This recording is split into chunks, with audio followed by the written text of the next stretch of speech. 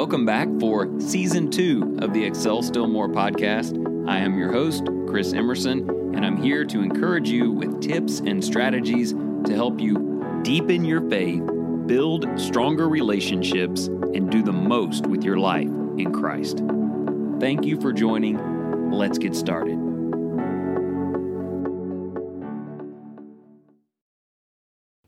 So I guess I should start today by saying I hope you aren't hungry or on a diet at the moment, because today we are going to talk about donuts. And while what I'm really getting at is a principle that lives in everyone's life represented by the shape of a donut, there is still a pretty good chance you will be craving one, which is great. No problem there. That won't kill you. But if you are one, that may be something different altogether. Let me see if I can explain. The donut principle goes like this. If I have things set properly in place all around my life, I'm going to the right church, I am doing all of the right things and checking all of the right boxes, but in the center of me, in my heart, at the source of all of those things, if there is no love, if I am not motivated by mercy, compassion, and kindness, then all of that construct around me that seems so great will not amount to anything. This is kind of like a traditional donut. It looks good around the edges. You can get some nice bites, but as you move towards the middle, eventually there is nothing. Where there could be a source from which the entirety of this delicious donut has formed, instead, you run out of donut. Another way of thinking about it might be the beloved cream-filled donut. I love them. When I go buy one, I enjoy the outer portion, the doughy donut portion, but I know that the great reward is that it is housing that delicious, like vanilla pudding cream center. Imagine the disappointment to get to the middle and it's empty. There's a hole. It has no center. Now look, that's a pastry, no big deal, we'll be fine. But if that's a person, it's an entirely different story. There are so many people, even members of the church, all around the edges. The part that you can see, it looks great. They go to church, they do good deeds, they are raising a family, they're holding down a job. These look like good Christian people, but hear me clearly. When you get through the habits, when you cut through doing things to be approved by men, when you get down to the true heart and motivation at the center of so many of these people, there is a hole there.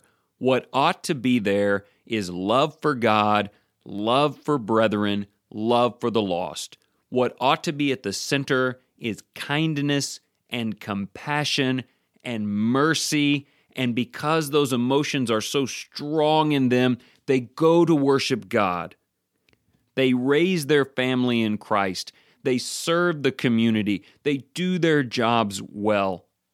And the outside, the part that people can see, is a genuine extension of what is in the center. That is how we should be. But the donut principle says this: if there is not a heart of love in the middle, then all of the construct of the outside in the end won't amount to anything. Firstly, in the judgment.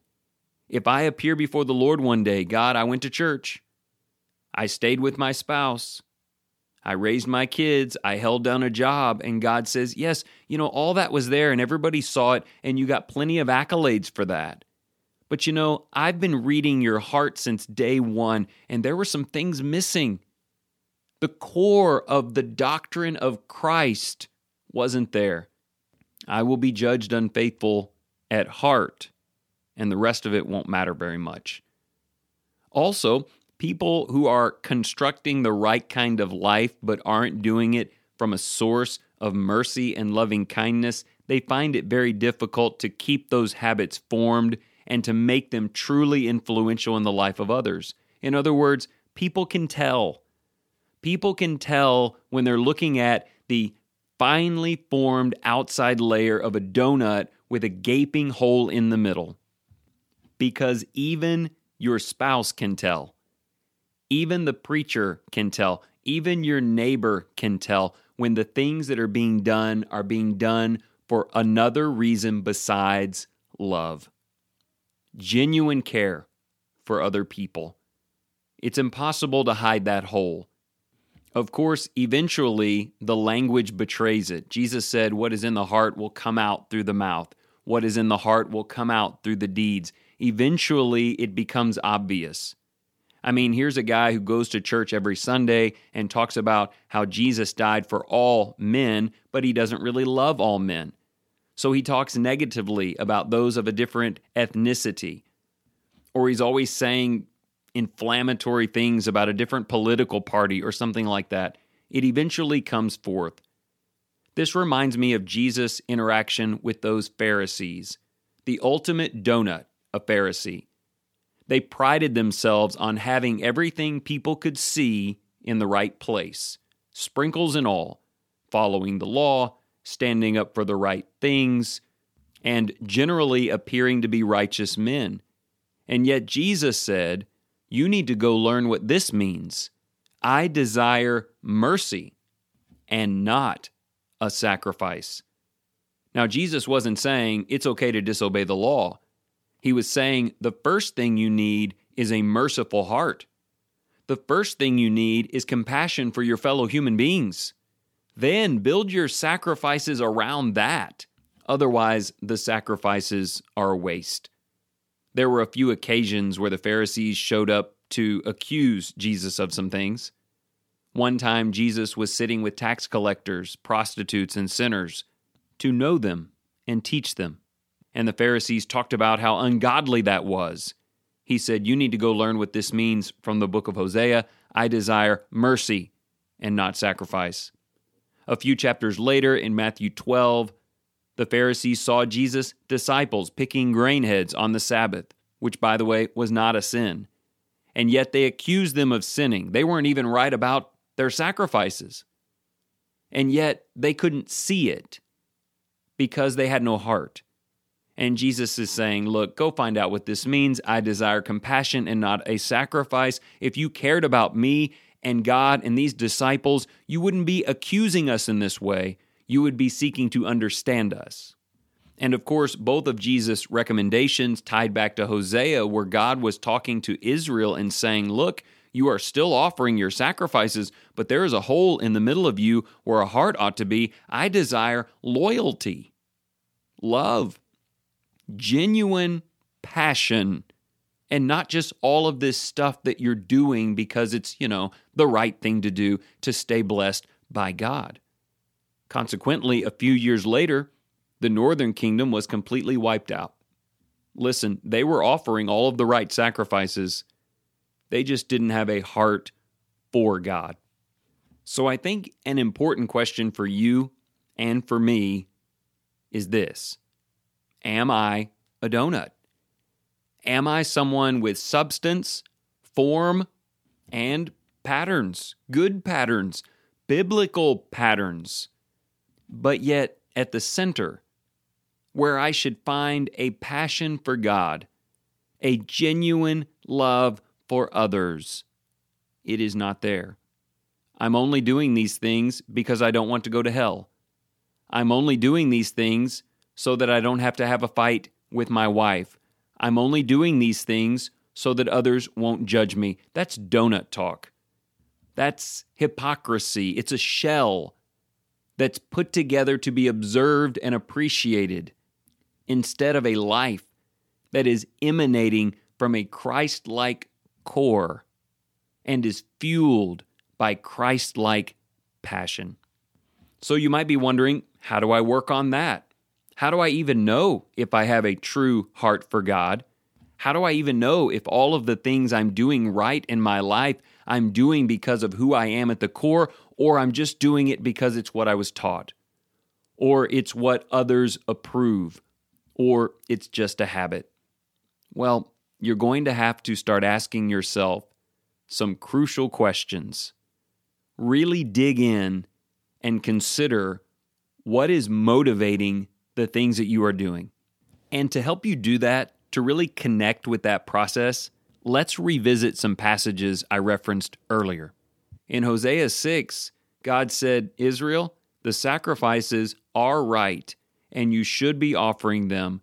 But my first question to you is, are you loyal to me? Are you offering these sacrifices because you believe in me?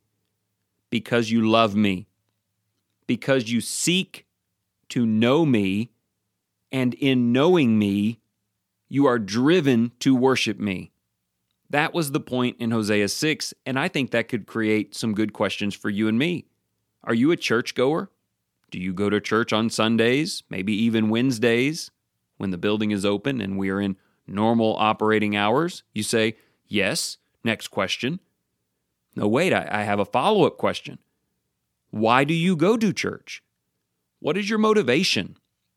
What gets you out of bed, and why do you put in that time? What drives you? The answer ought to be, I love God. I am made by Him. I am protected by Him. I am flooded with mercy from Him, forgiven by Him. My heart overflows with gratitude because of His love. I feel, there's a word we don't use enough maybe in the church, I feel loyalty for God. So when God's people are worshiping, I am there. But you see, the substance, going to church, participating in worship, is absolutely radiating from the heart of loyalty at the center. That's what God is looking for. And if you have struggled with that and you've ever wondered about people who go to church even when they don't feel well, they're singing their hearts out even when they just lost their job, and they would come to services on a Sunday morning if the building burned down on Saturday night and they had to sit in the smoldering ashes, and you're like, where are you getting all that? Are you a fanatic or something? Do you think this is some box that has to be checked? Oh no. They love God. I mean, they love God with all of their heart, soul, mind, and strength. And from there comes great worship. Let me build on this with the other two passages. Remember in Matthew 9, the Pharisees didn't like the fact that Jesus was having dinner with lost people, and they accused him of some error in the law. It probably burned them up that Jesus spent so much time in communities with unbelievers. Jesus served the community. He healed the broken. Why did he do that? Over and over again, Matthew records the compassion of Jesus. He loved these people. Jesus loved the lost. He felt for them. He felt sorry for them because they didn't understand. The Pharisees couldn't think about that. All they could think about is, that doesn't look right. And what if one of them rubs off on you? Or what if you lose your influence when people see where you were? They were constantly worried about the outside, what people saw and how they were judged, and they missed the heart of the matter. And honestly, in the church, I think we should talk more about this. There are so many things we can do to reach the lost. There are so many ways that we can welcome them to church, and we can show tons of patience while we're getting to know them, and we can go out of our way to serve them. Sometimes the church becomes this country club where you really only get the benefits of one another when you're a member with a jacket on or something, and that's just a tremendous mistake, because what we ought to be working with is a genuine compassion, mercy towards, and love for the people who are outside of the body of Christ.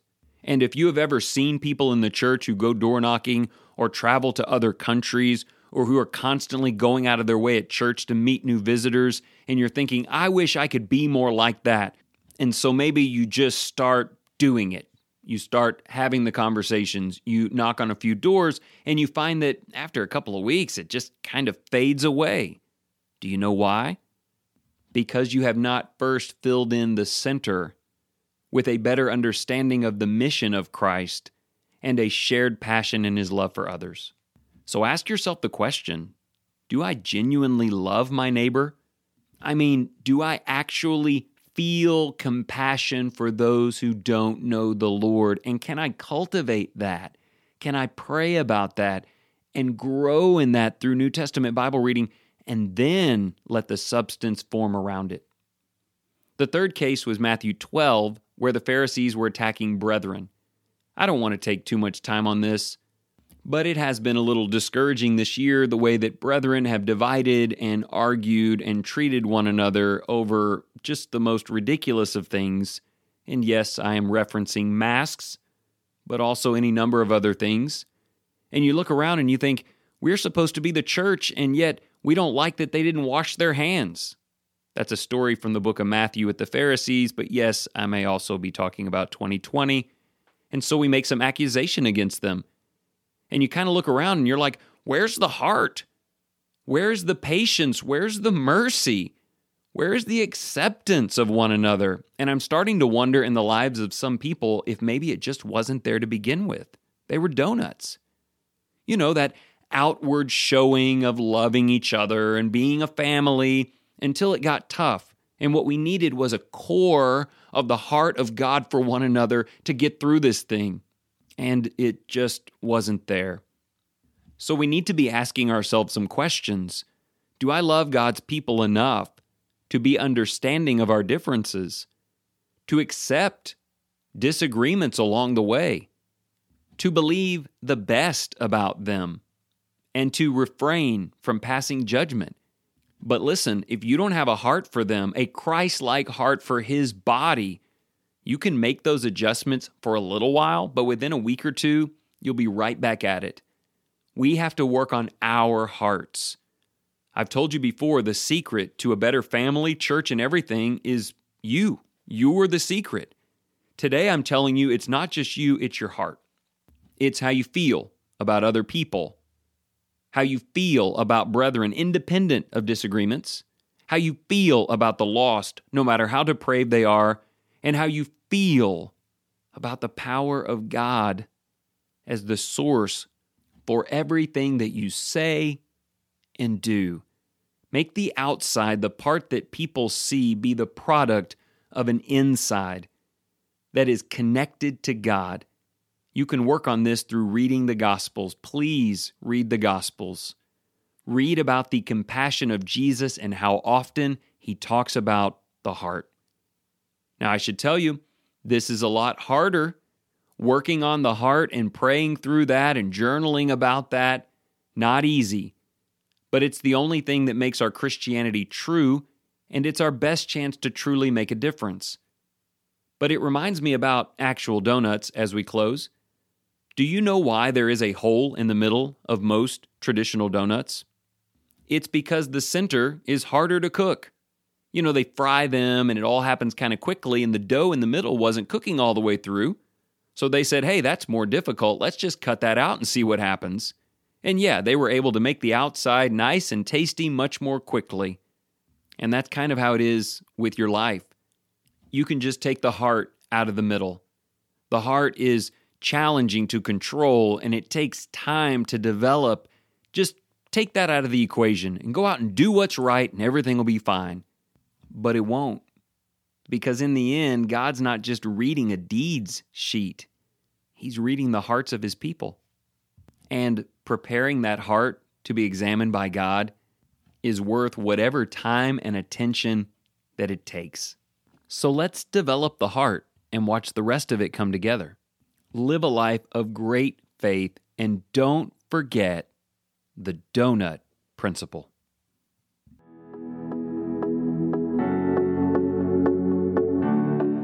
Thank you so much for tuning in today. If you enjoyed the program, please remember to share with your family and your friends. Also, you can go to excelstillmore.life to sign up for emails, order the 3-month journals, or just catch up on old episodes. So until next time, let me leave you with this. Whatever you choose to do today, in the name of the Lord Jesus, excel still more.